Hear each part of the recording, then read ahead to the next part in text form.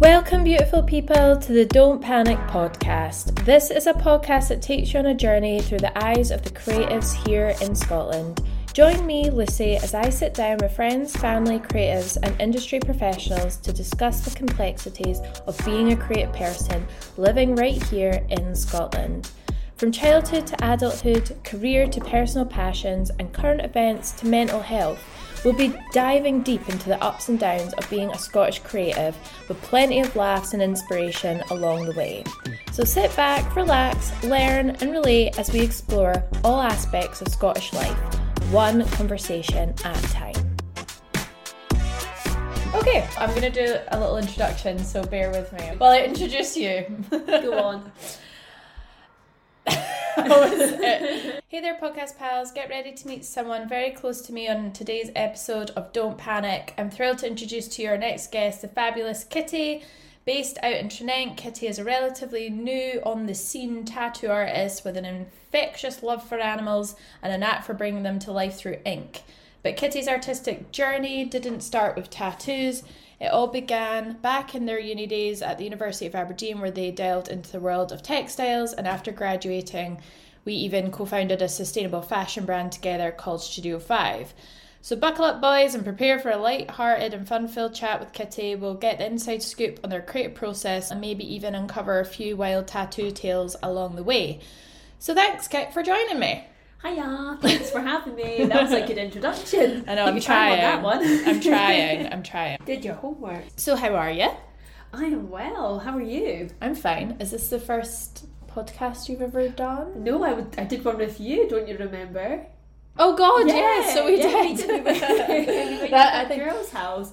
I can't even remember her name, sorry. No. It was ages ago, but this feels a lot more comfortable. I feel like I'm not as shy bagging as it was. We were quite young at the time. Little babies. Just babies. Which we will get into a little bit more.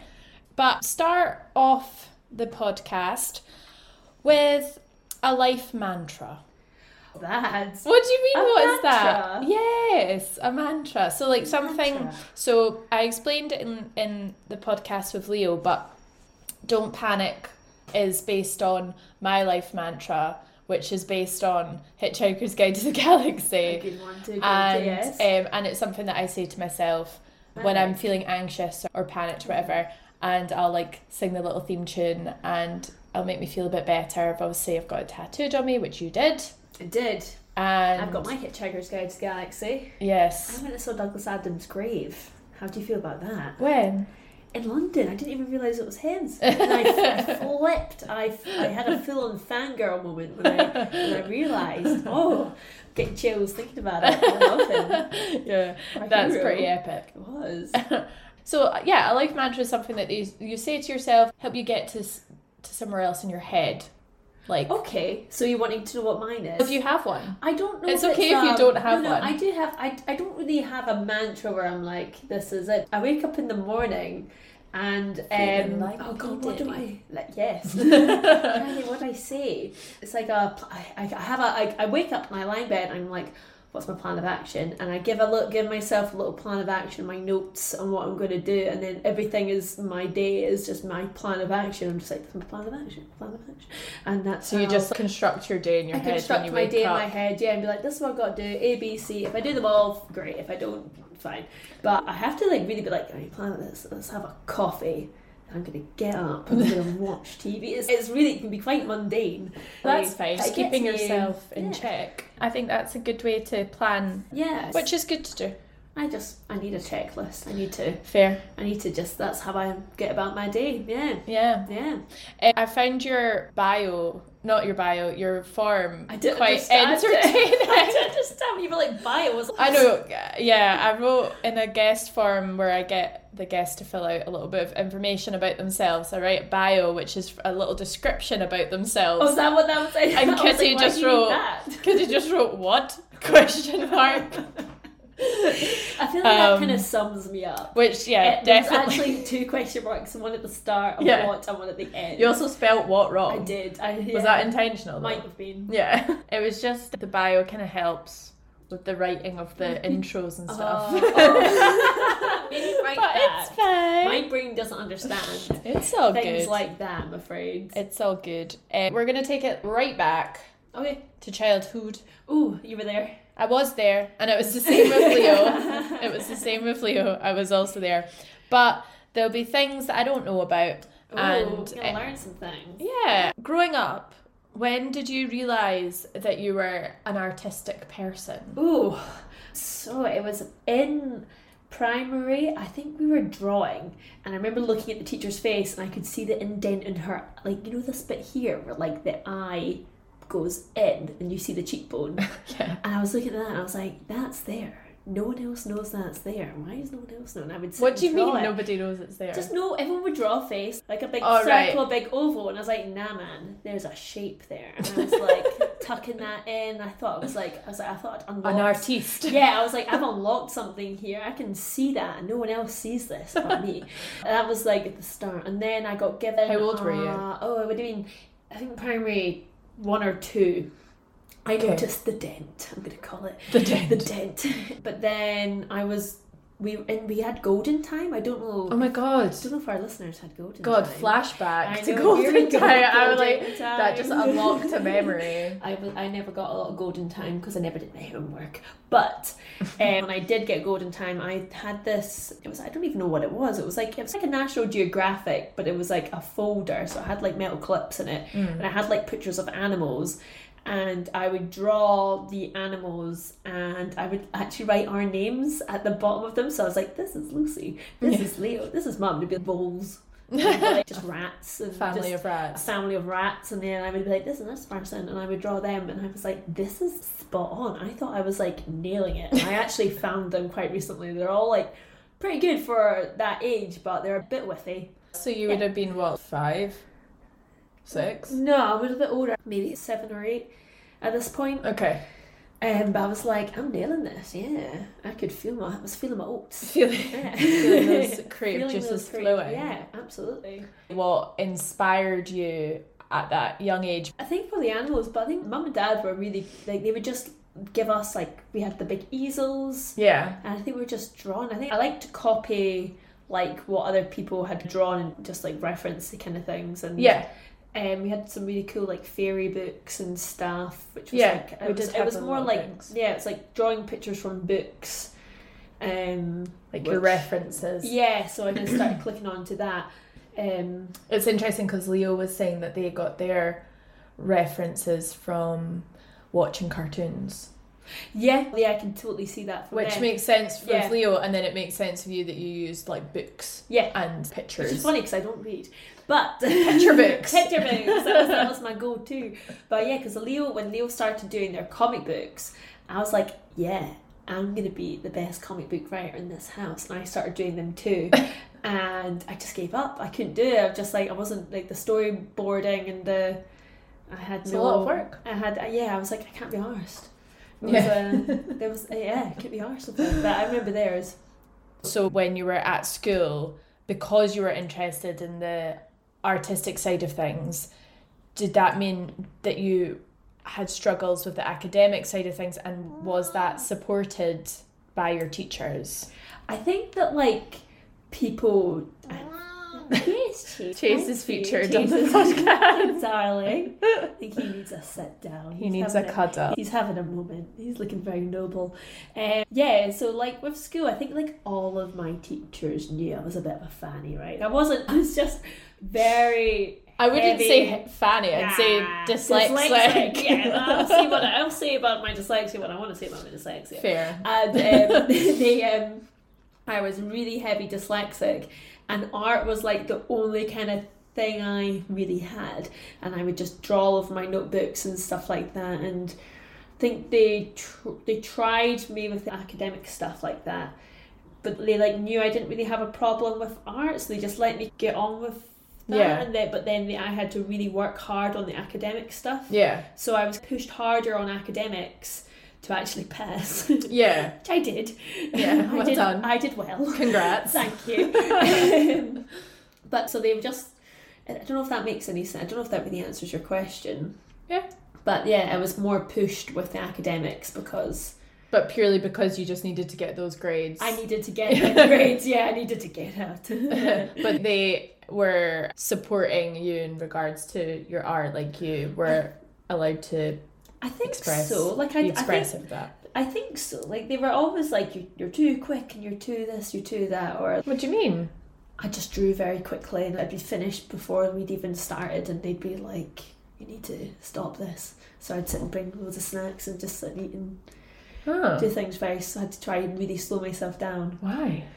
Because I was too fast. Quickly? Some of the problems were we would have, I think it was like a 6-hour exam. Do you remember Yeah, that? I remember that. And I drew a picture of Dad holding a candle. Bless him. I made him pose with a candle. Did you make him look like fucking, what's his name? Scrooge. That's literally what I was going to say. I think it was before the beard. I don't know if I must have them somewhere. But they were like, oh, mittens. But they were like, you need to take this full 6 hours to do this. You cannot leave early. Yeah. Take your time. And I'd be like, oh, trying, but it was very hard. Is that because you feel like you're quite an impatient person? I'm very impatient. I'm deeply impatient. But I don't think that's because of, I think I'm just naturally quite fast. Yeah. And I find that now with tattooing as well. I'm starting to really speed up. Get quicker. Yeah. Yeah. Well, it's a blessing and a curse. So as you were going through school, like did you find school difficult, or you had a nice time at school? I found school very difficult. I enjoyed pals and I liked doing things with friends, but everything else was such a chore. Everything else, and maths, English, I was really bad. Yeah, so maths, English, science, anything like that. They wouldn't let me take science. They wouldn't let me take biology. They just were like, no, you can't take biology. And I was like, they made me do chemistry. And I was like, but biology is about animals. And they wouldn't let me do it. Oh, I had to do chemistry because there was no room left in biology, so maybe it was the same reason. I don't think it was. I genuinely think they wouldn't let me do. They didn't want you. No, they didn't want me. And same with I wanted to do French, and they wouldn't let me do French. I had to do Spanish, and my Spanish teacher was nutty. We came in and she had a bag on her head once, and she was like sniffing a Sharpie. We were like, "Miss, is that not quite bad for you? Get you high." She was like, "Oh, let's pass it around." What? Yeah.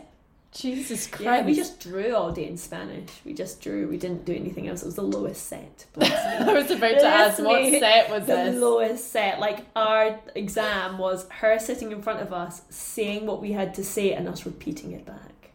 That was it. Nice. Did you pass? I did. Well done. Thank you. And like, so when you finished school, when did you decide to go to uni? Did you take a break in between? No, I went can't to remember. college. So you went to college I went to Telford to do the... Oh, what the hell was that called?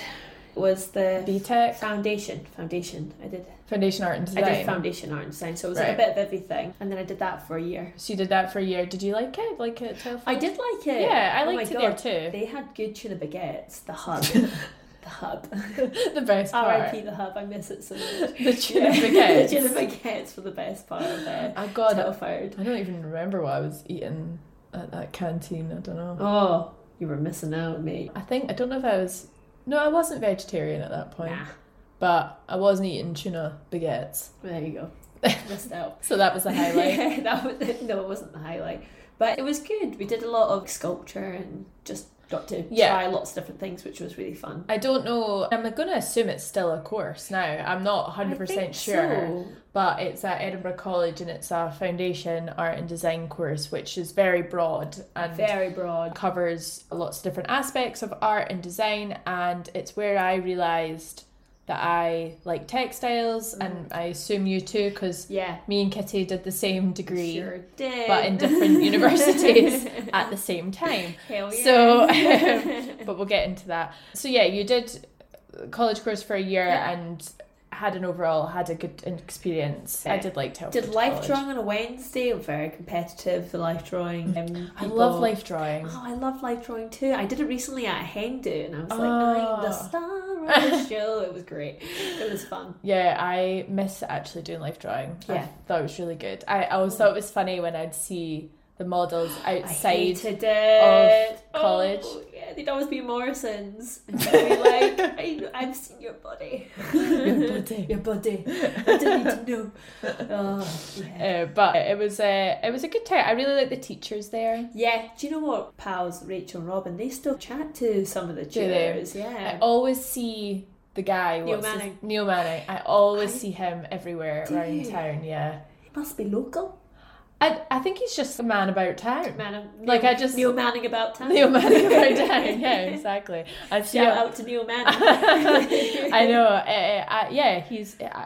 I enjoyed him. I remember him telling me that he used to go to parties with Vivienne Westwood. And whether that was true or not, I don't know. But you took that. I took that and I ran with it. I loved that. And here we are on a podcast, like, however many years later, talking about it. I know. There you go. But because we all went down to London, we did. Yeah, we went to London. Did a London trip. Yeah. And I went to World's End, the Vivienne Westwood shop, like the original one, and bought a few pieces. And we were showing our lecturers on the way home what we'd bought. Yep. And then that's when he was telling us about the parties they used to have. Damn. So I don't know. Good parties. I know. I can see it for him. Sorry. First hiccup of the day. Kitty has chronic hiccups, which is strange. They might make an appearance every now and then. They might make an appearance. It's not like regular hiccups. It's just done. It's just the occasional large noise that comes from her body. Thanks, Lou. It's alright. Yeah. So then, did you find textiles through that class? I did. I just sewing and I like putting things together and like creating. I like putting clothes together. To be honest, I'm not that much of a fashionable person. Like I say, I probably have questionable fashion choices at the best at times. It's not necessarily to do with fashion. I was more like into costume. I really liked kind of costume, and I liked like theatre and all that stuff. Into that. It's very like textiles itself is also broad because it could be fashion, it could be costume design, it could be like interior balance. Design. It really it's very broad. Very broad, yeah. So I liked all that, and I liked the illustrative drawings of those and printmaking. Yeah, printmaking was fun. And then when you finished that year, did you apply straight for uni? And I did. And you went to Aberdeen University. I did. No, it was actually Robert Gordon University. Sorry, but it's in Aberdeen. It's in Aberdeen. But that's separate, isn't it? Because Michael went so Michael went to there. I was like, technically it was Gray's School of Art, but that's part of Robert Gordon. We were like, Robert Gordon's this really big, it's really big, really good campus. And then there's other little buildings, and as it goes along, they get worse and worse. And we were at the art department, which was the very last building that was falling apart and not that loved. The canteen had no good tuna baguettes, so that was like a what was your order there? 2 hash browns in the morning. And that was it. I must have done something else for lunch, but it wasn't. I don't remember eating much from there, like apart from my 2 hash browns in the morning. Priorities. It was priority, yeah. So you felt like Aberdeen or Robert Gordon's wasn't, it needed some improvements? It was just like, I felt like they put a lot into the academic side of it, but then when it came to the art departments, like the architecture and then the Gray's School of Art, they were just they just weren't putting a lot of money into it, and they weren't really putting a lot into us. And the course that I did it was actually only the second year that they'd ever done that course. So we were technically like guinea pigs. So it was a bit frustrating because the first 2 years we weren't actually allowed to touch a sewing machine. Oh, Jesus Christ. Yeah, so I was like, my sewing became abysmal for quite a while. Then I snapped out of it and got good at it all of a sudden. What was the title of your course exactly? Do you remember? It was fashion textile designs. Fashion textile design, yeah. Because mine was design for textiles. Yeah. I didn't go to first year. I went straight into second year because I went to college as well. We wound up in the same year. Yeah. At just different unis. Just at different unis. And so I didn't do first year. Yep. So I'm not sure what that entailed. But second year, it was very much learning about the different types of specialities you could go into from textiles. See, that seems helpful. Yeah, you could either choose, you learnt about print, digital and like screen printing. Yeah. knit, Yep. or weave. Yep. So we learned those 3 in second year, and then third year we picked one of those specialities. Yeah. So was that quite different? Because I feel like you were more, as you were saying, sewing machines were more crucial. Did you actually make clothing and stuff? Because we didn't really do that. We made clothing. So we would have our sewing tech teacher, who I loved. Me and her were like best pals. We were best pals. So sorry, very quiet. She would like teach us what to do, and like we would sew collars, we would learn how to do pockets, we would learn how to do like the zips and like a jean. We learned loads. And she was quite savage. If you did it wrong, you got sent back. You had to redo it and redo it and redo it until you got it right. Oh. And then we had a book where we showed like all of our stuff, and then from that we were meant to build a garment. So in third year or fourth year or something, we were just like churning out trousers. I remember I did 2 in a day, and I was like, fuck yeah. 2 in a day. Smashed it. My record. Why did you decide to go to Aberdeen? I got in there. Did you get into any other ones? No, I right, didn't so actually get into any of the other ones, because I applied for Glasgow, and I applied for Edinburgh, and like Edinburgh, I mean, you got into Edinburgh. Yeah. But Edinburgh's a stinker to try and get into, and I had an issue where I think I got a C in English in my hires, and I wasn't willing to do another year to get a B. So wound up in Aberdeen, which coincidentally my partner Michael went to Aberdeen University. So I was like, oh, if he's there, I don't mind. That works out quite nicely. And it wasn't intentional, it just was one of those like happy accidents. Exactly. So I followed him by mistake. Yeah. But did you have an idea of what you wanted to do? Like how you wanted to use your degree? Yeah, I wanted to make a little thing, like a company, or like a little thing called a company. What is that called? Like I wanted to have. You wanted to own a business. I would run a business. I wanted to work for myself, and I wanted to have a little business, and I wanted to do my own thing. And that's where me and you came in with the vibe, which I'm sure you probably we will be getting into. So I won't go into that too much. But I wanted to work for myself. I wanted to be in the industry or the arts. Was there quite a push at your uni for your options are move to London and that's it? Or did you feel like there were more options for you? In my head, I was like, there's no options, and I'm gonna have to make the options myself. Yes. So I was like, I knew like going down to London would have probably made sense, but at the same time, I knew it was so competitive, so unbelievably competitive, and I knew that there'd be a lot more people with a bigger, better university than me, and so I was like, I probably don't have much of a chance. So I was like, I'm gonna pave the path myself. And so staying here, you kind of have to make your own. Yeah, destiny. I was okay with that. Decisions. I was at peace with making my own. Making my own way. And I just want to touch a little bit upon, because I think it's really interesting, your final project that you did for uni. This was dedicated to, or part of your project was dedicated to the Rana Plaza disaster. Yes. And just to give some context to that, I'm just going to read a little bit of information, and then I've got a question for you. So for anybody that doesn't know, for context, the Rana Plaza disaster was a structural failure that occurred on the 24th of April in 2013 in an area of Bangladesh where an 8-storey commercial building called Rana Plaza collapsed with a death toll of 1,134 people. Approximately 2,500 injured people were rescued from the building. And it is considered the deadliest accidental structure failure in modern human history, the deadliest garment factory disaster in history, and the deadliest industrial accident in the history of Bangladesh. The building contained clothing factories, a bank, apartments, and several shops. The shops and the bank on the lower floor were immediately closed after cracks were discovered in the building. The building owners ignored warnings to avoid using the building after cracks and appeared the day before. Garment workers were ordered to return the following day, and building collapsed during the morning of rush hour. So essentially it was a horrendous incident that happened in Bangladesh where over 1,000 people died, and it was due to the fact that garment workers were being forced to work even in a building that wasn't structurally sound, which resulted in a disastrous situation. Why did that story resonate with you? It was like we had to do our dissertation and our project had to be related, and I took that very literal and was like, I'm just going to do the whole thing together.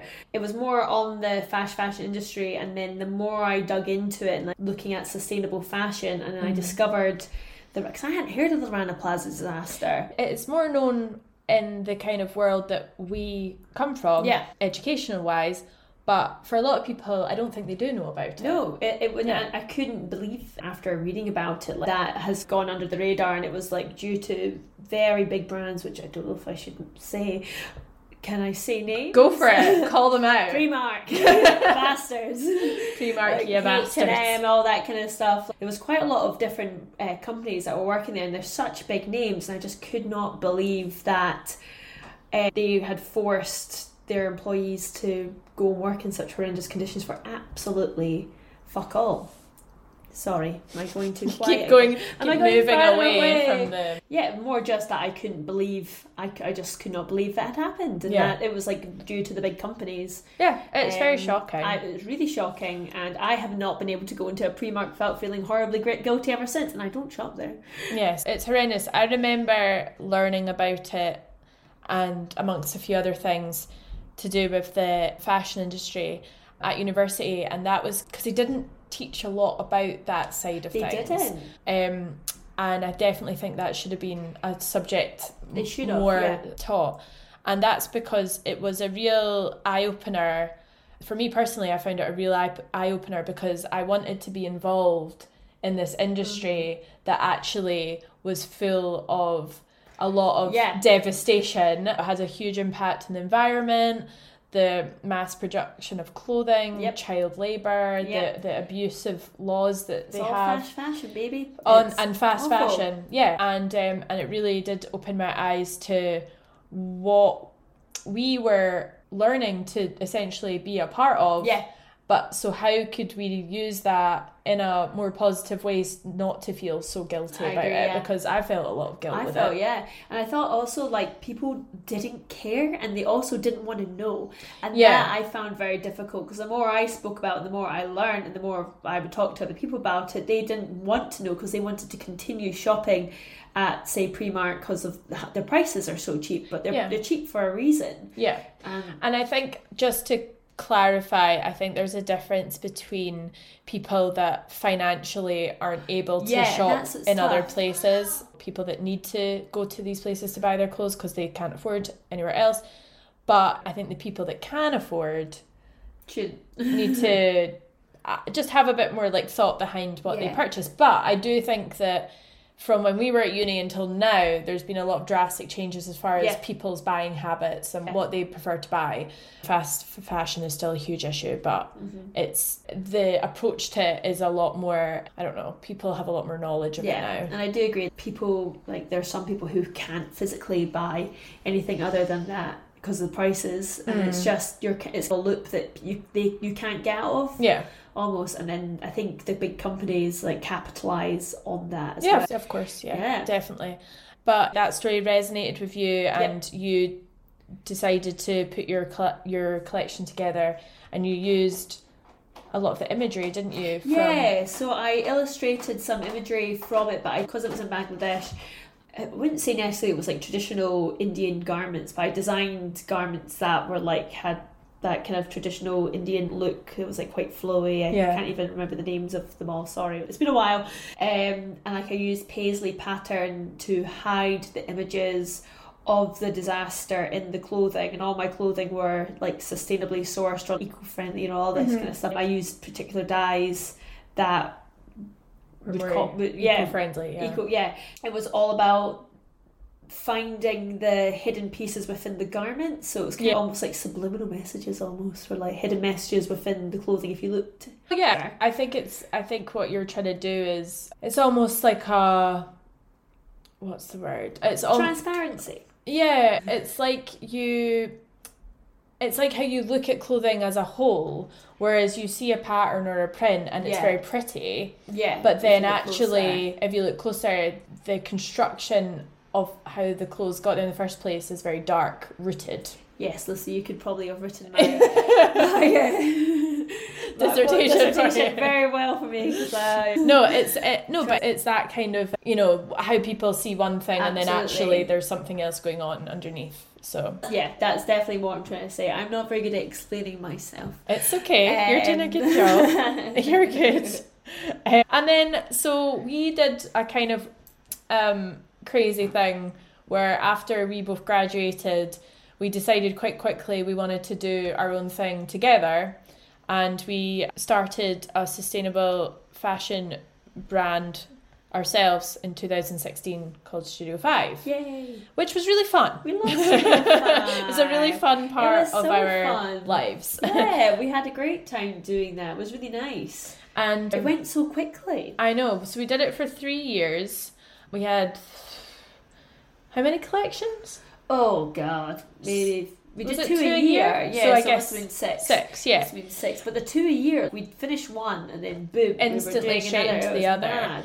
We decided that this was something that we wanted to do. Like we said, we wanted to build something for ourselves in Edinburgh where we lived.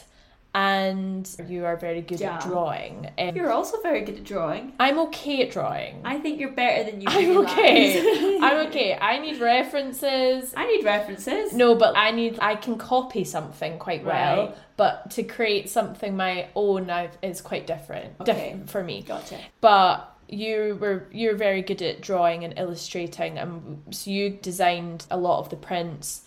And we constructed them together into little makeup bags and cushions, and we had t-shirts, and it was all made from sustainable fabrics that we digitally printed, which is it's a more eco-friendly way of printing.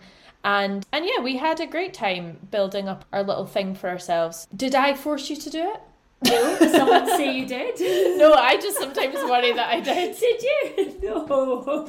I didn't expect you to hear that. Sometimes I worry that I forced you into it. Do you lie awake at night? Like, No. did I force Kitty into Studio 5? No, I was writing these questions and I was like, what did you enjoy about Studio 5? And did I force you into it? It's kind of, because I just worried sometimes that because I had an idea of something, I was like, you're doing it with me. No, so don't worry, you can rest easy. You did not. I wanted to do something as well, and it felt easier doing it with you because we could I feel like me and you could talk very openly about what we did and didn't like. We weren't scared to no, actually no, I don't like this, I like this. You know what I mean?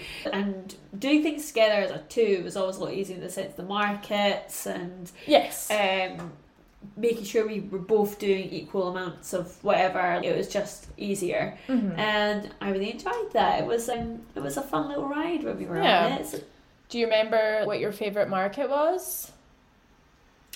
God, they all blurred. There was one where I threw up in a taxi outside when I was really hungover. Oh God! And that's the one that always sticks out to me. I don't even think I went to that market. I think I just picked you up and was just ill.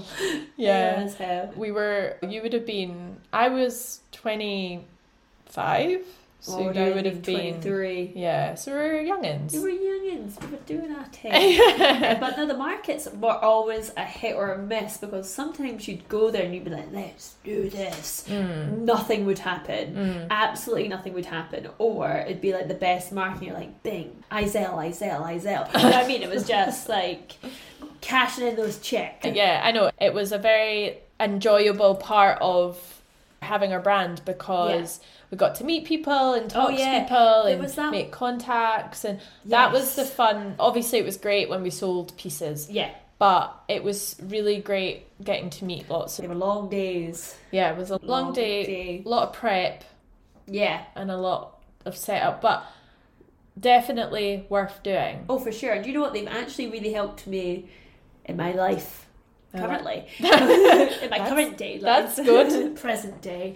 With the tattoo conventions, because I realised they're just the same as markets. And the minute you start, because it's when you start talking to people, that's when they stop to look at your stuff and to buy something. So anyone who walks past, I look into their soul and I'm like, hiya, hiya. How are you having a nice day? Da-da-da-da.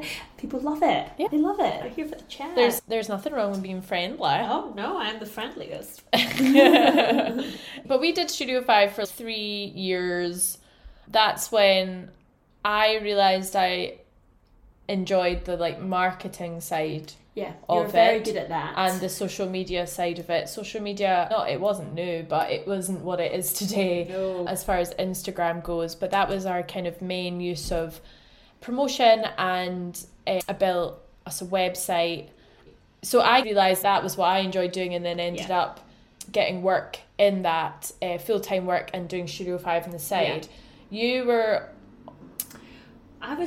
doing different bar work and stuff. I think I was working with Catherine, our cousin, at the tile studio for a fair bit of it, and I did a bit of zorbing.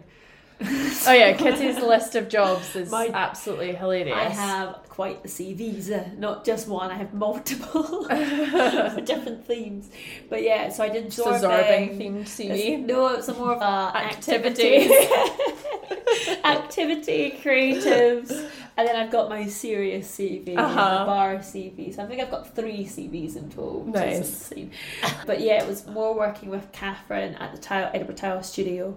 Shout out Edinburgh Tile Studio. We love the tiles. Actually do love tiles. Didn't realise how much I do love them. Yeah, so I was doing those 2, and then I think I cut zorbing and then just did the tiles. But it was hard work doing the Studio 5 and then that at the same time, especially when you worked weekends. Yes. That's when it became harder for us to coordinate the markets, because it would be like one of us doing it, and our studio was in Glasgow at one point for quite a while. Yeah. So like having to go through to Glasgow and just bash it all out. Yeah. I know, and don't know how we did it. I don't know how we did it sometimes as well. Now that I'm freelance and I'm doing lots of different things, I'm like, God, how did I keep up with a full-time job plus another job? And then life itself. Yeah. But we both I think we both got a lot out of it. Oh, got loads from it. And as much as it didn't continue, the reasoning behind that was because we had both decided we wanted to focus on different areas of our career and build up on that. You decided, I remember you phoning me and saying that you wanted to be a tattoo artist. Yeah. And you wanted to start doing that. And I was also working as a marketing assistant, but I wanted to focus on that, and I also didn't want you to I didn't want you to be pulled too thin between the two, when doing a tattoo apprenticeship is a whole thing. It's a whole damn thing, which involves a lot of hard work, and I didn't want you to have to cut your time between the two. The thing was as well with the apprenticeship that I got, was the first apprenticeship that I got was actually in Falkirk. Yes, and it was working weekends as well, and there was no way of getting out of it, so I wouldn't have been able to help with any of the markets or anything. Yeah. So it was just one of those things. Yeah. So you realised you wanted to become a tattoo artist. Yes. And then how do you take the steps to making that become a reality? Yeah, because that was it. Because to be fair, I had been thinking about tattooing for years. Yeah. And I didn't understand how to get into it. And I had no idea really. And then it was, I think, during when I was working at the tile studio, I would just be sitting daydreaming all day. I was like, I just want to draw all day. I was drawing's always been my strength. And I was doing really well at the tile studio, to be fair. Like, I was doing loads of stuff I never thought I could do. Our cousin was like brilliant at helping me get to that point, but I just knew I wanted to just draw all day long, and that was it. So I actually contacted a friend of ours who does tattooing, shout out to Marley, and I contacted him and I was like, I want to do this but I'm not sure how, and he just showed up at my work. Luckily, when Catherine was on her lunch break, he was like, "Kay, you want to do tattoos?" I was like, fuck, yes I do, but my God, I was like, Catherine's literally out for lunch. So luckily she wasn't there, so me and him had a big chat about it. The poor studio assistant looked very confused. I was like, don't say anything, I'm not ready to talk about this, because she needed me. And then Catherine and her partner Keith then show up, and I was like, right, Marley, time for you to go, goodbye, and sent him on his way. And then I had started drawing every day after work and started putting a portfolio. Hi, Chase.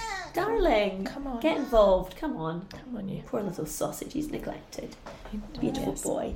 I started drawing every day after work, and I started to put this portfolio together of some old stuff that I had, some new stuff, like a total mix, a blend of different types of drawings and stuff like that.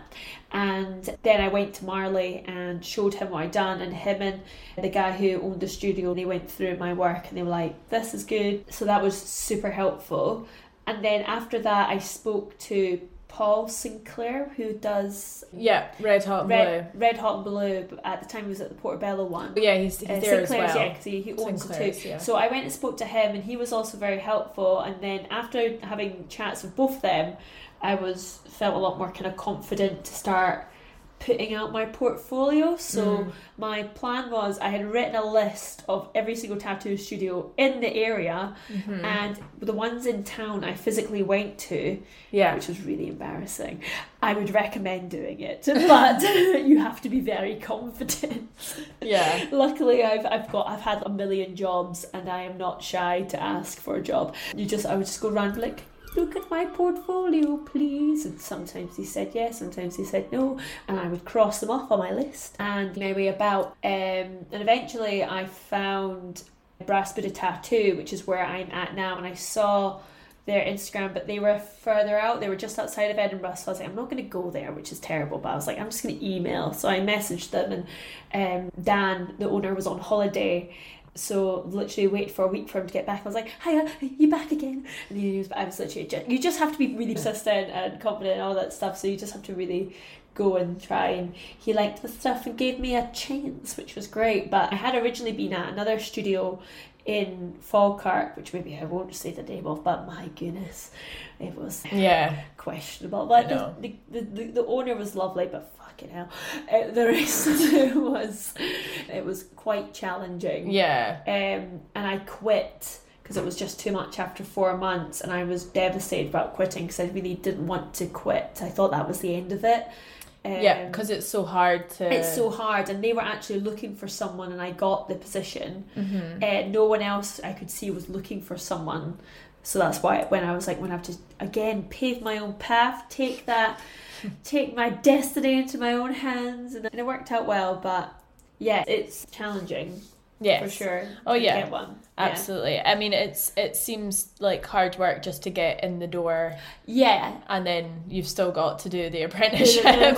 Exactly. So it's not for the faint-hearted. But you recommend as strong a portfolio as you can manage. Really broaden it out. And just go in and... have a physical one and have one online. I thought maybe I'd have a better chance with studios outside of Edinburgh because it's such a competitive industry in general. And luckily Dan just took a chance on me, and it's great. I mean, I absolutely love the studio that I'm in. And they're all really great. So it worked out really well, but you just have to be really persistent. And you obviously got your apprenticeship and were working away at that. What quickly became your kind of pros and cons of tattooing?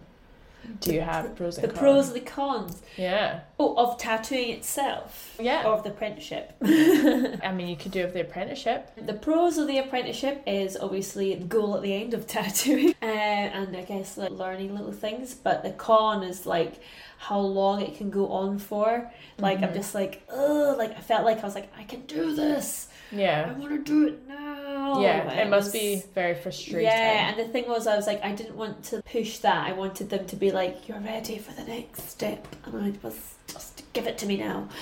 Impatient, going back to me being impatient. But your apprenticeship was particularly long because COVID. I got my apprenticeship in August of 2019, and then by like Christmas, was it? Oh. Was it lockdown? Lockdown, yeah. No, I March. started. Yeah, so I started the apprenticeship in 2019, and then by March. I was only like a couple months in because I had originally done 4 months at my first apprenticeship, and then I quit, and then I had to start again at the new one.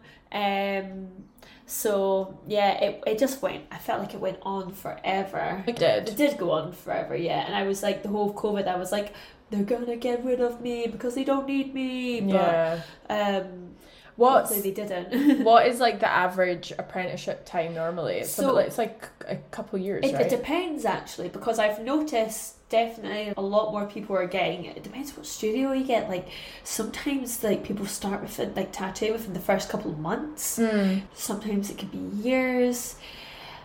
It's luck of the draw. It's luck of the draw. Yeah, it's totally luck of the draw. And everyone in my studio has done a different amount of time each, I would say.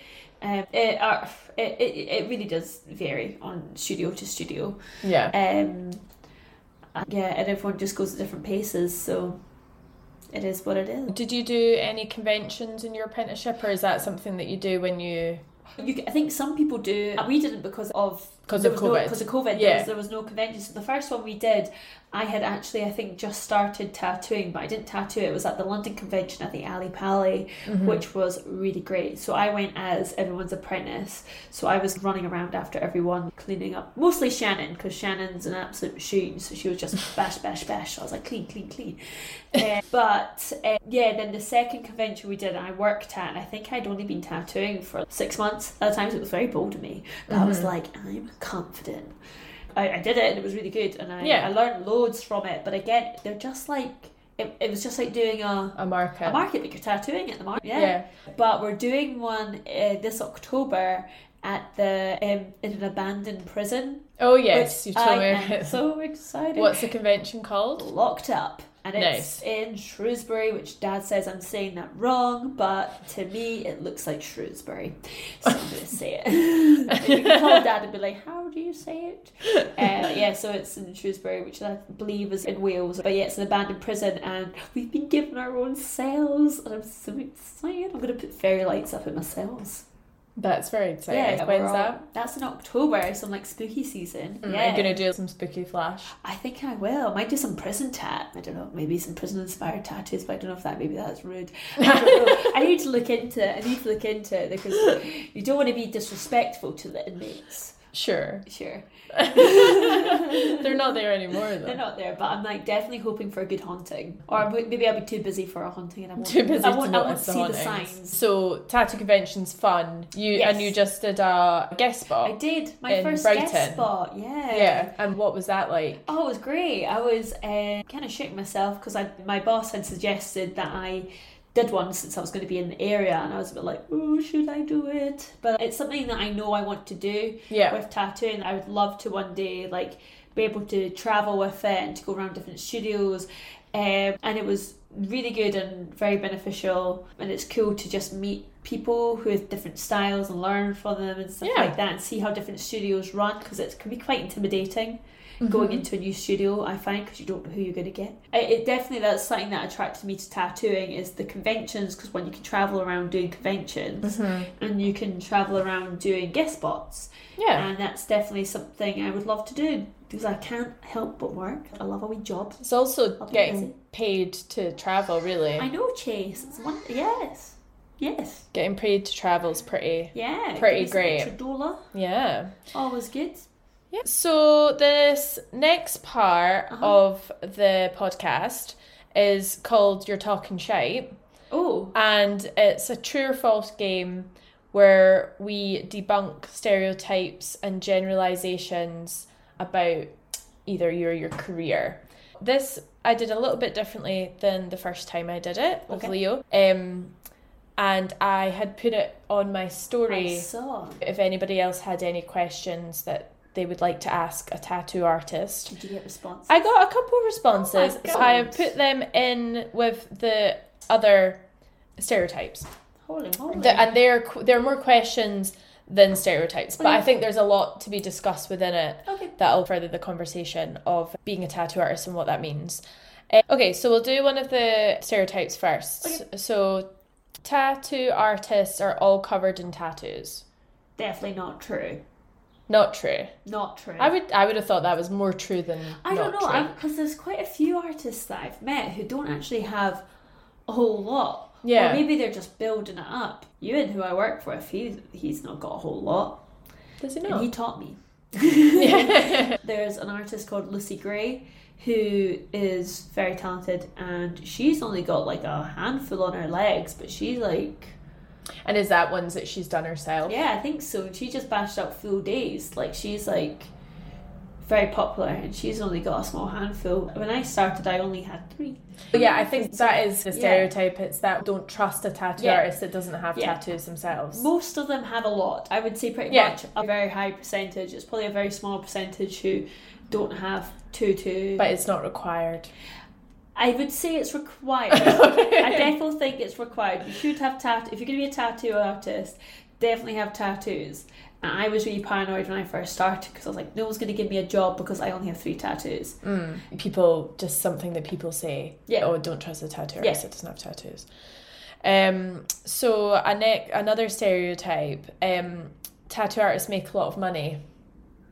Yes. I think it depends. You're rich. Dollars. To be honest, like when you think about it though, I was thinking about this the other day, but with an apprenticeship, you generally don't get paid for an apprenticeship. Not really. Or you might get a wee bit. Yeah. Yeah. But say that goes on for a couple of years, you have a lot of making up to do. Oh yeah, for sure. You definitely got to hold out. You know it's coming.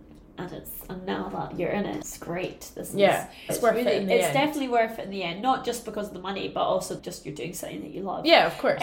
But it does pay well. It does pay well, and it does. I don't know. Some places I think can charge loads. Like, we're pretty reasonable priced. Yeah. I think some people are taking the piss with their pricing. I don't know anyone personally taking the piss, but I've heard stories of certain things costing X amount and being very shocked at that. But yeah, I think there's a lot of what I've heard down south. I don't know how true this is, but my understanding of people who I've spoken to down south who are tattooists seem to have second jobs, and I think it's really competitive down south because maybe I think the price of London and stuff like that are really high, or there's so many studios that I think they're all competing with each other. So I don't know if all of them are booked out. Maybe I'm completely wrong with that, but there's some people I've spoken to who have said they've got second jobs because of that. But as far as Edinburgh goes, it seems pretty. Everyone seems pretty busy.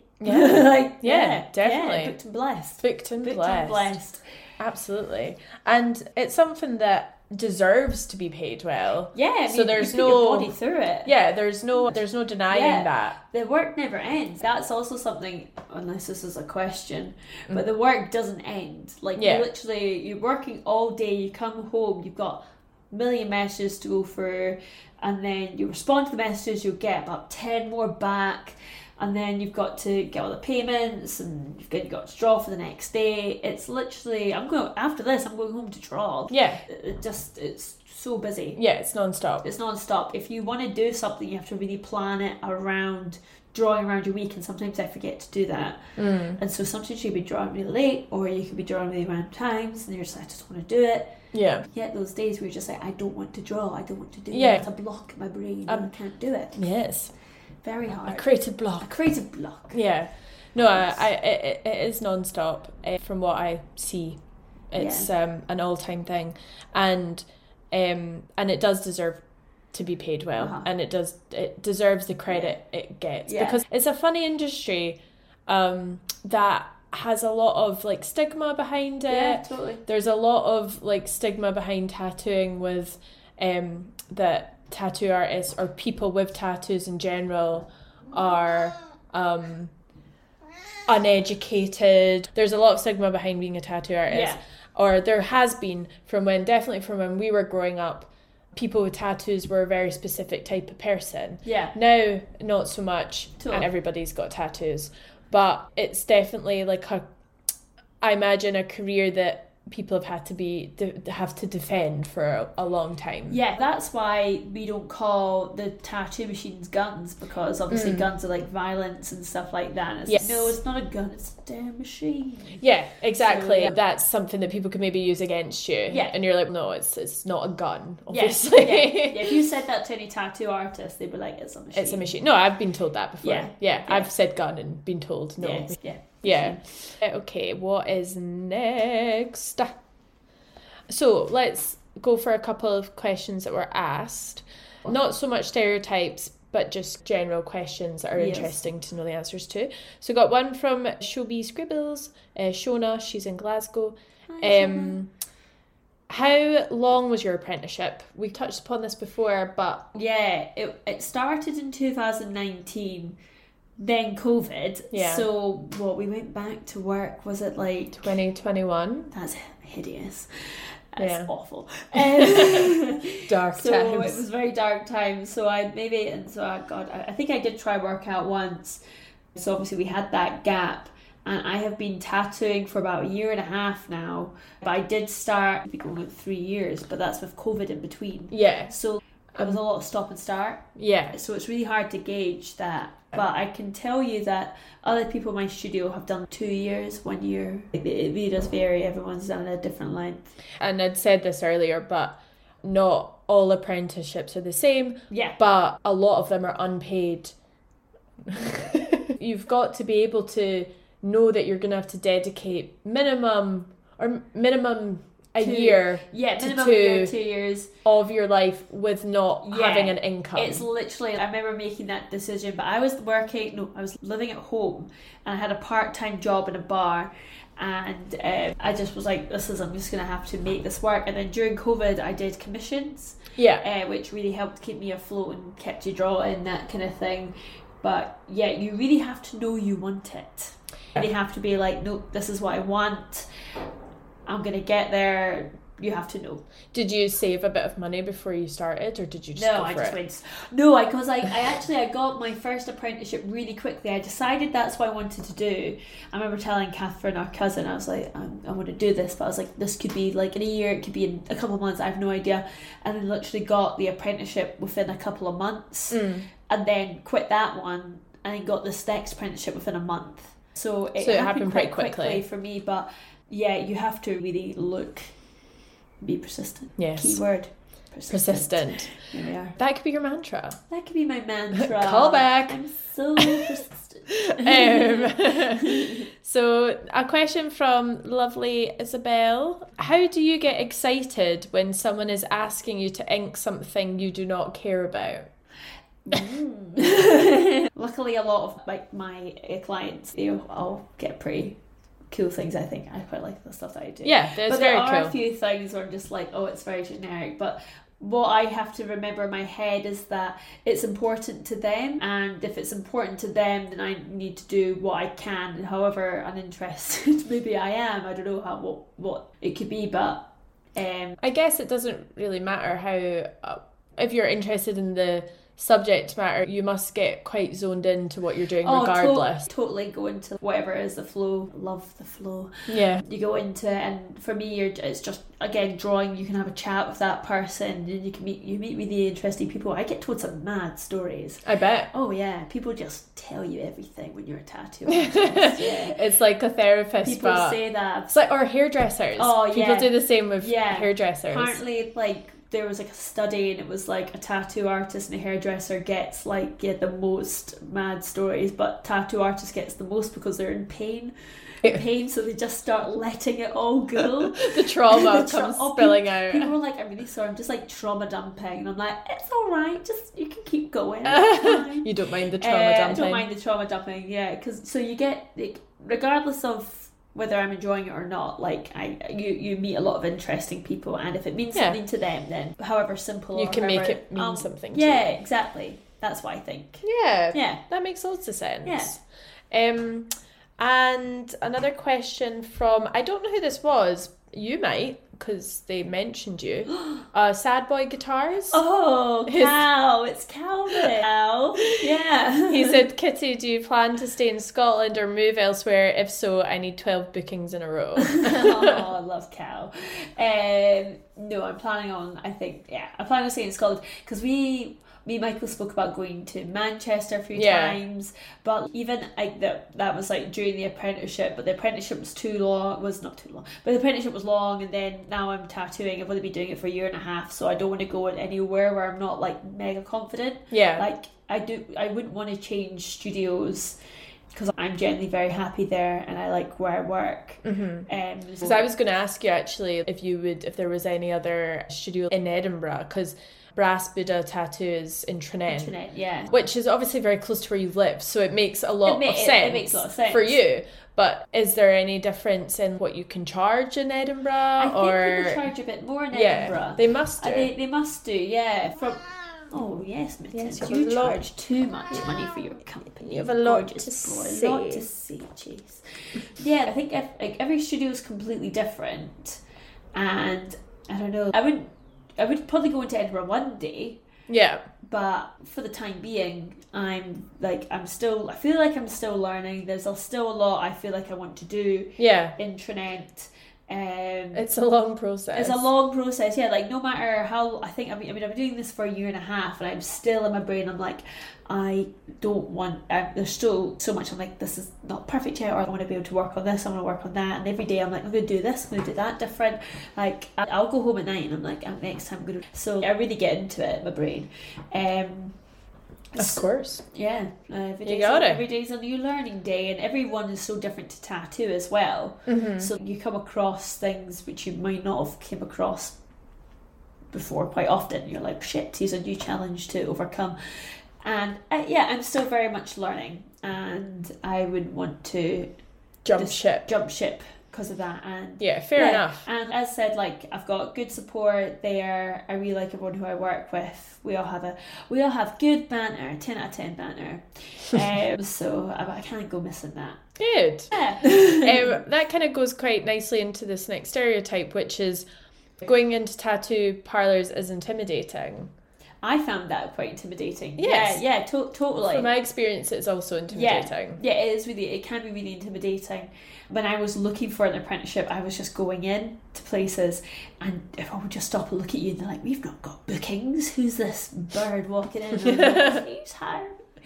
So yeah, it can be very intimidating, especially like if you don't know who they are. Or generally, what I've found is I've met quite a lot of tattoo artists now in town, or just like people who I've met in passing, and they've all actually been very nice. But I think it's walking into a new environment where you're about to get stabbed with some needles. Yeah, it's the unknown. And also the whole thing. If you're going in just to book something, or if you're going in to get something, it's all you don't know. So a lot of people who come to me are like recommendations, which I think is really cool. Yeah, that's nice. So I'm like, I was recommended by ABBB, and it's, oh, I love that, because so people know you're all right. Yeah, this is actually a stereotype that I've not written down, but it's just popped into my head. Oh yeah, that men are worse at getting tattooed. I would maybe say so. I don't know. Women seem to like hack it out. They tend to really can just crack harbour on. that pain. They can really hold it in, or they just crack on. Yeah, I have seen some guys. Yeah, cause big scene. I was getting my drowning girl tattoo. Yeah. And if anybody knows Fidget, who's a tattoo artist, she does this little design called the Drowning Girl, and she did a charity event in Glasgow. So you would pay £50 for the Drowning Girl tattoo, and you'd queue up, and all the money would go to Rape Crisis Scotland. So an amazing cause. Yeah. And I went hungover by myself and waited in a queue for 10 hours, Hideous. Which was awful. But as part of the experience, we were getting near the end, and I maybe had 5 or 6 people to go. Like I was really close to getting tattooed, and I was like at the end of my absolute tether. And this guy went in really confident, really quite cocky, and he was getting it like there, like just like literally. That's a sore area. I find it sore. It's just below the inside of your elbow, the ditch. He was getting it there, I think, and he fainted. Oh, that would have been really annoying. It held everything back by another 45 minutes or something, because he hadn't eaten anything. Yep. And which was obviously stupid. Definitely. And because he'd been standing in that queue for such a long time. Yep. But I just thought it was so funny, because directly after him was this girl who was really cool, and I chatted to her a little bit in the queue, and she got the tattoo, the same one, but on her throat. Oh wow. And she just sat there like a brick. Oh yeah, like it's mad. Like I do find girls are a lot more sturdy than guys. for sure. And you find more guys, maybe it's just an experience in my studio, but like definitely more guys have been on the whitey. Yeah. Oh yeah, they go like a real off shade green. You're like, get the water, get the sugar, but like running next door to farm foods. We had to get them chips. They had to bring them in chips and sweeties to give them some sugar. Oh yeah, I know. Because to me, it doesn't feel painful. It's not like ouchy sore. I find it more annoying. That's the term I would use more than painful. Yeah. You just get annoyed at it. I'm like, why is this? It's so annoying. I'm like, then, just be over. This is so annoying. I tend to find like I can go on for quite a while, but then there's a point I'm just like, I'm over it. Yeah, I'm same. done now. This is too irritating. And I feel bad as well because I feel like my tolerance is lower with you. Because you're my sister. So if I'm with somebody I don't know, I'll like ride it out. Oh yeah, for But then 15 minutes into getting tattooed, no, not 15 minutes, but we're getting into tattoo video, depending on how long the tattoo is going to be, I'll be like, Kitty, I'm over this now. I'm fed up. My tolerance I would have loved that when I was practicing on you. You'd be like, oh yeah. No, I can put it on if I need to, but if I know I can maybe relax and be honest about it, I can be like, oh, I'm fucking over this. And that's the hardest part for me about getting tattooed is just bearing with it. Oh yeah. And getting, rather than it being painful. Yeah, I don't know. There's some areas where I've been like, this is real fucking sore. Oh, of course, yeah. But then, there's better areas than others, for sure. For sure. But I remember that I got told the story once from someone who I know. They said that they were tattooing this guy and they got a Sharpie out I don't know if they were maybe drawing on the area. He fainted. What, from the Sharpie? From the Sharpie. Oh wow, that's embarrassing. Instant ick. Instant ick.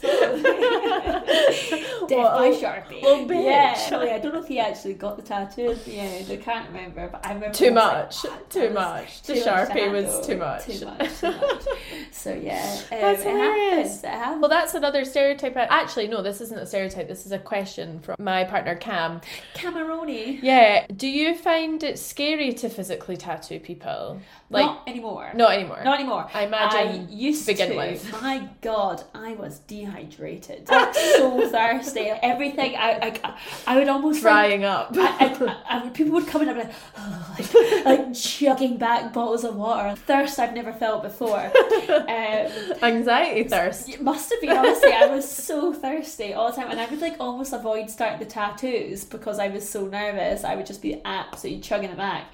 But yeah, the first handful of, it was like quite a while actually, you're just like, I can't believe I'm doing this. I can't believe people are trusting me to do this. And to be fair, most people who I've tattooed right at the beginning have all come back and have done like lots more on them. So it's nice to see like the development. Yeah. But sometimes now in certain areas, if I'm like doing something in a certain area, which can be tricky, that could be a bit like, oh, I'm a bit nervous about this. I did one the other day on a customer who sat so damn well. If you're listening to this, shout out. He sat so well. We did an arcade machine. Oh, I've seen it on your Instagram. On their stomach. Yeah. And I was like, one, Very it's cool. on a stomach. And that is pretty hardcore, and like people can sit really badly for that. And two, lots of straight lines. And then I was like, if someone's wriggling or struggling and it's on a stomach, that can be really, I was like, a bit nervous for it. Yeah. But they sat so well. The people sit so well or terribly, and they smashed it. That was probably one of the more nervous ones I've had recently. A straight line must be a straight line, scary thing. Straight lines, like they're either fine or they're just like, why is it? But it's just body shapes as well. So like you could do a straight line, but it's like on a curve of a body, and so immediately you're like, now it doesn't look straight anymore. But you can't really get straight. What are body. Straight lines? Straight lines are exactly so they're not like they're hard to do on people. I think that's something that, if somebody's getting a tattoo that's specifically got a lot of straight lines in it, they have to understand that it might not be perfect. Like exactly that, because your body is curved. I mean, making a mistake must be scary. Oh, sweating. Like you're like, oh shit. There's things you can do when there's no room for error. Then you're like, oh. Sometimes if it's like areas, if I'm like tattooing like faces of people onto things, or animal faces or eyes, I'm like, don't breathe, don't move. We're not talking until this is done. Okay. Yeah. One more stereotype, and then I've got a question if I remember it. This is one thing that I used to struggle with, purely because I'm not very good at with confrontation of any sort, that you can't change your mind once a tattoo artist has drawn your design. So for example, if I turn up at a tattoo shop and I see the design for the first time, and then I'm like, oh, that's a bit different from what I thought in my head. Yeah. I'm too much of a shite bag to be like, can you change that? Yep. Which is wrong. But is that something you would encourage? People... I encourage it. Absolutely. Yeah. I'll show people their design. You can see from their face or how they react whether there's something off. To like, what do you want me to do? What can I do to change this? Yeah. Because this is going on your body for the rest of your life. Yeah. Even if say I've done 2 designs, like 2 complete different, we're doing 2 tattoos. 2 separate tattoos on the one person, and they loved one, but the other one they just weren't sure about, or like I hadn't quite got it right, and then we're trying to redraw, we can't figure it quite out what's wrong. I'm just like, look, let's not do it. Go away, think about it, decide what you want, and then we can do it again. Because I really try to encourage people. I'm like, I do not want to tattoo this on you until you absolutely have it that you want, because I've been there as well, where I remember I got a tattoo when I was a lot younger. It was like my 3rd tattoo or something, and it was too big for what I wanted, but I didn't know I could change. I didn't know I could be like, actually I want that smaller. So I got the size and was like quite upset, not upset, but I was a bit like, I absolutely love it being that size, but at the time I was like, it's too big, and what have I done? I also think when you don't have many tattoos and you get a tattoo, it can sometimes feel huge. Oh, for sure, yeah. Like way bigger than what you thought it was going to be. Yeah. And some people want things which aren't actually realistic, and you have to explain to people why they cannot get it. Yeah. Or try and explain why. But yeah, I've not had someone show up and then be like, this isn't working at all, leave. Most of the time, if I can change it, then I will sit and figure it out. Excuse me. And I will figure out, I do not want to tattoo someone that they don't want. Out of curiosity, what's the weirdest placement you've ever tattooed? The weirdest, I don't think I've done that weird of a placement, really. No penises. No. No. Would you do them? No. Hell no. I've been close to one. Like a kind of like a pubic kind of bone kind of area. Yeah. Which is really, I was just like, because you don't know where to put your arms. Your arms are up in the air and you're very uncomfortable, and because you're having to get right in there. Right in there, yeah. You don't want your arm going anywhere strange, so you're fair. Yeah. Well, I mean, I could answer this as well, but what do you think is like the easiest and the hardest place to get tattooed? For me, if anybody was looking to get a tattoo first time. For me, the easiest is probably legs. Oh, really? I like tattooing a leg. Oh, I see. Arms. No, you've never tattooed. Let's see. Oh, no. For me to tattoo. Fuck you then. What? Sorry. To get tattooed. To get tattooed. So if somebody was wanting to get tattooed. Oh, legs. Still legs. Really? Yeah, so I think maybe I fucked myself up, right? So I started getting all my tattoos on my legs because I'm a shite bag, and still am a shite bag. Not really. And I've only recently started venturing onto my arms and finding placements, because I've actually been wanting to do my arms for quite a long time. Yeah. But I never found the right designs that I wanted, and my arms are quite wee, so it's like getting the right things that would fit. But now that I'm doing my arms, I'm like, this is actually quite short. It's actually quite nippy, whereas my legs were quite easy. I thought that's interesting, because for me it's like the complete opposite. I think arms is the easiest, and for me my calves were the sorest. Oh, I thought my calves were alright. No, I thought it was really sore.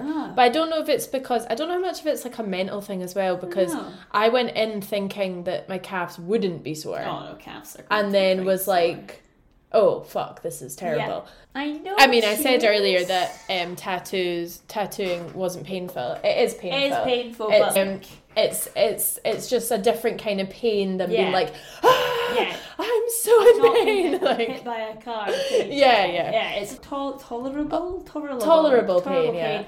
But I think every artist as well has a different. Some people are heavy-handed, some people aren't. So I think it depends also on the artist that you get. Yeah, or if you're getting colour, because that's quite a trauma to the skin.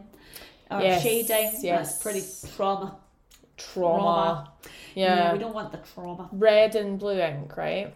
Well, they the could hardest be. ones. There's a lot of colours that can be quite hard to get in, but I think people's skin and body reacts differently to red and blue more, I believe. Yeah, People more are common more one. allergic to those two colours. I'm not entirely sure why. It must be I believe I've been told, but I cannot remember. It'll be to do with like the pigments and Must the ink be. and stuff. We'll say pigments. We'll say We'll say pigments. pigments. The next part of podcast Yep. is a story time. So this is when I get my guests to pick a topic of their choice and we can discuss it for as long as we deems discussable.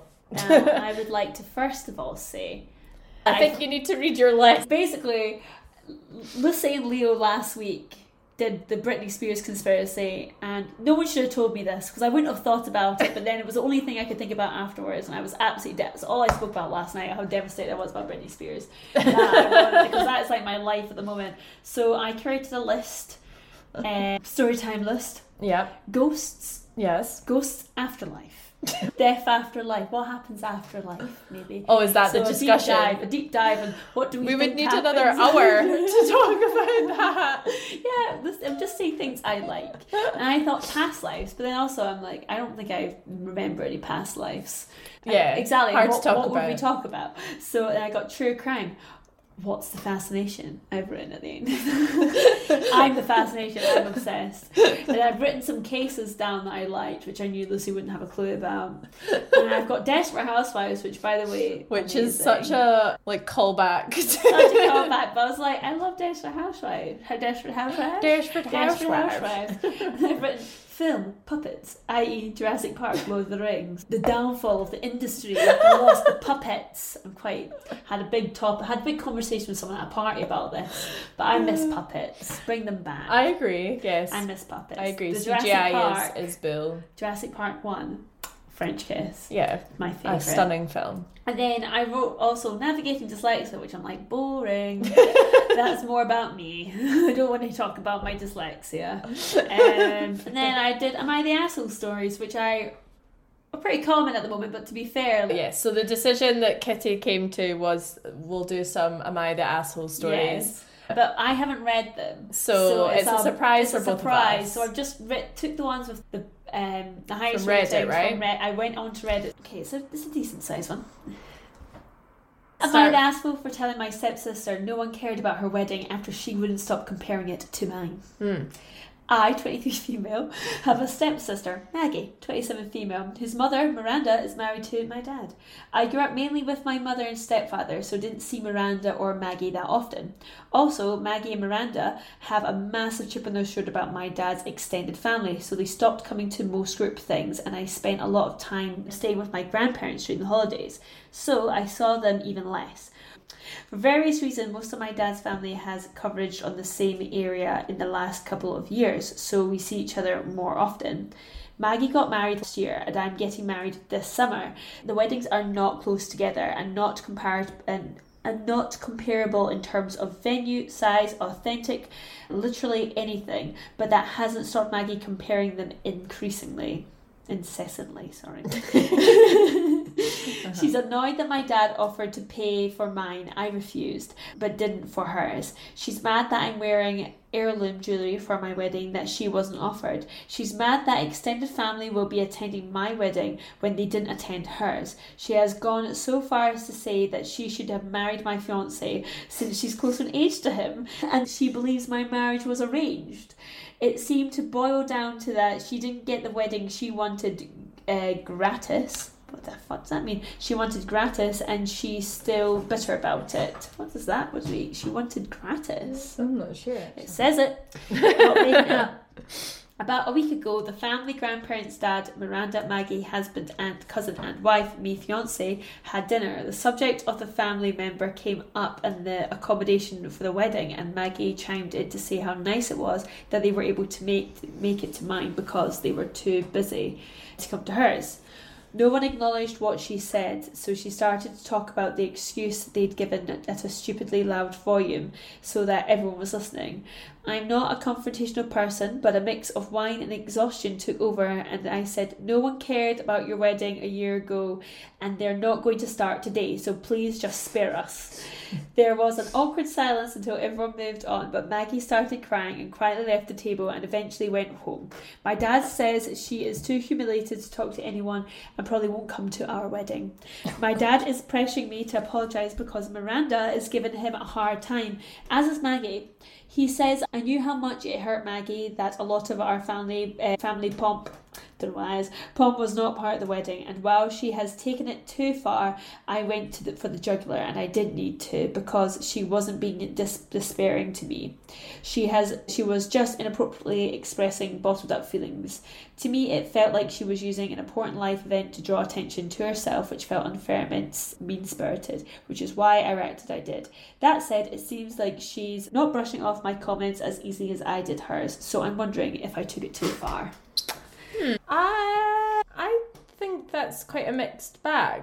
Yeah. Of arseholes. Like it was like maybe one too many things, and the girl was like, it was just too much for her to handle. I understand the outburst because that must be incredibly frustrating, having your sister constantly compare her wedding and say that yours is better. The husband thing was weird. That was weird. That's definitely weird. That's strange because they're closer in age, and that's very. Sounds like I should marry Cam because I'm closer in age. It's like very inappropriate. I feel like they both just need to sit down and be like, gal, what the hell is going on? It sounds like they just need to have a little conversation. This is like some sister head-to-head petty. Weddings in general are just fucking wild. Seems to bring out the worst in everyone. Yeah, it does have that ability, and especially I imagine with siblings, because there is that kind of competitiveness. If your sisters were like, if two sisters were getting married that close together, but I think they're both arseholes. I would say they're both but I think they're arseholes because they're both in their feelings, and they need to sit and have a conversation with each other about it. Go and sit down, girls. Have a chat. Hash this out. You're 23, 27. Yeah. They're young ladies. 27's not young to get married. 23 is quite young. 23 is quite young. 23 is quite young. Yeah. Okay, so final question is, do you have any advice to anyone who would maybe want a career in tattooing? Any advice? So you've given out lots of advice, but any kind of overall advice? Overall, I think definitely a strong portfolio. Yeah. Be confident in your work and be confident in going to studios, because it can be intimidating, but it's one of those things like, if you know you want to do it, then this is what you have to do. Definitely don't start tattooing in the house. For the love of God, don't start tattooing in the house. And if you have already started tattooing in the house, stop. Stop. Just pick up habits. It picks up bad habits. And if you go into a studio and be like, oh, I've already done this many tattoos, I've already done this, that, people are going to immediately just be like, nope. Off. Don't tell them. Don't start tattooing in the house. Learn where you're meant to learn in a studio. And start doing your apprenticeship. If you realise it's not for you, then it's not for you, but definitely make sure you know what you want to do, because it's a big commitment, and it's also a big shift in your life. Like, you have to make a lot of, what's the word? Sacrifices, isn't it? Yes, that is the word. Per sacrifices. Yes, per sacrifices. But yeah, it is very beneficial, and I would highly recommend it. It's a very fun job. I very much enjoy it, and I'm sure other people would. Just gotta persistent. Yeah, be persistent.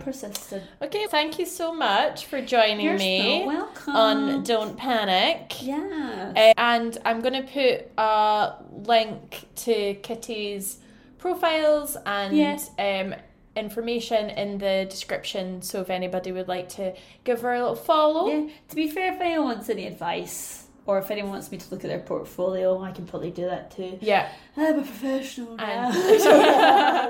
And you can be found in maybe somewhere near Wales at the end of the year. Shrewsbury.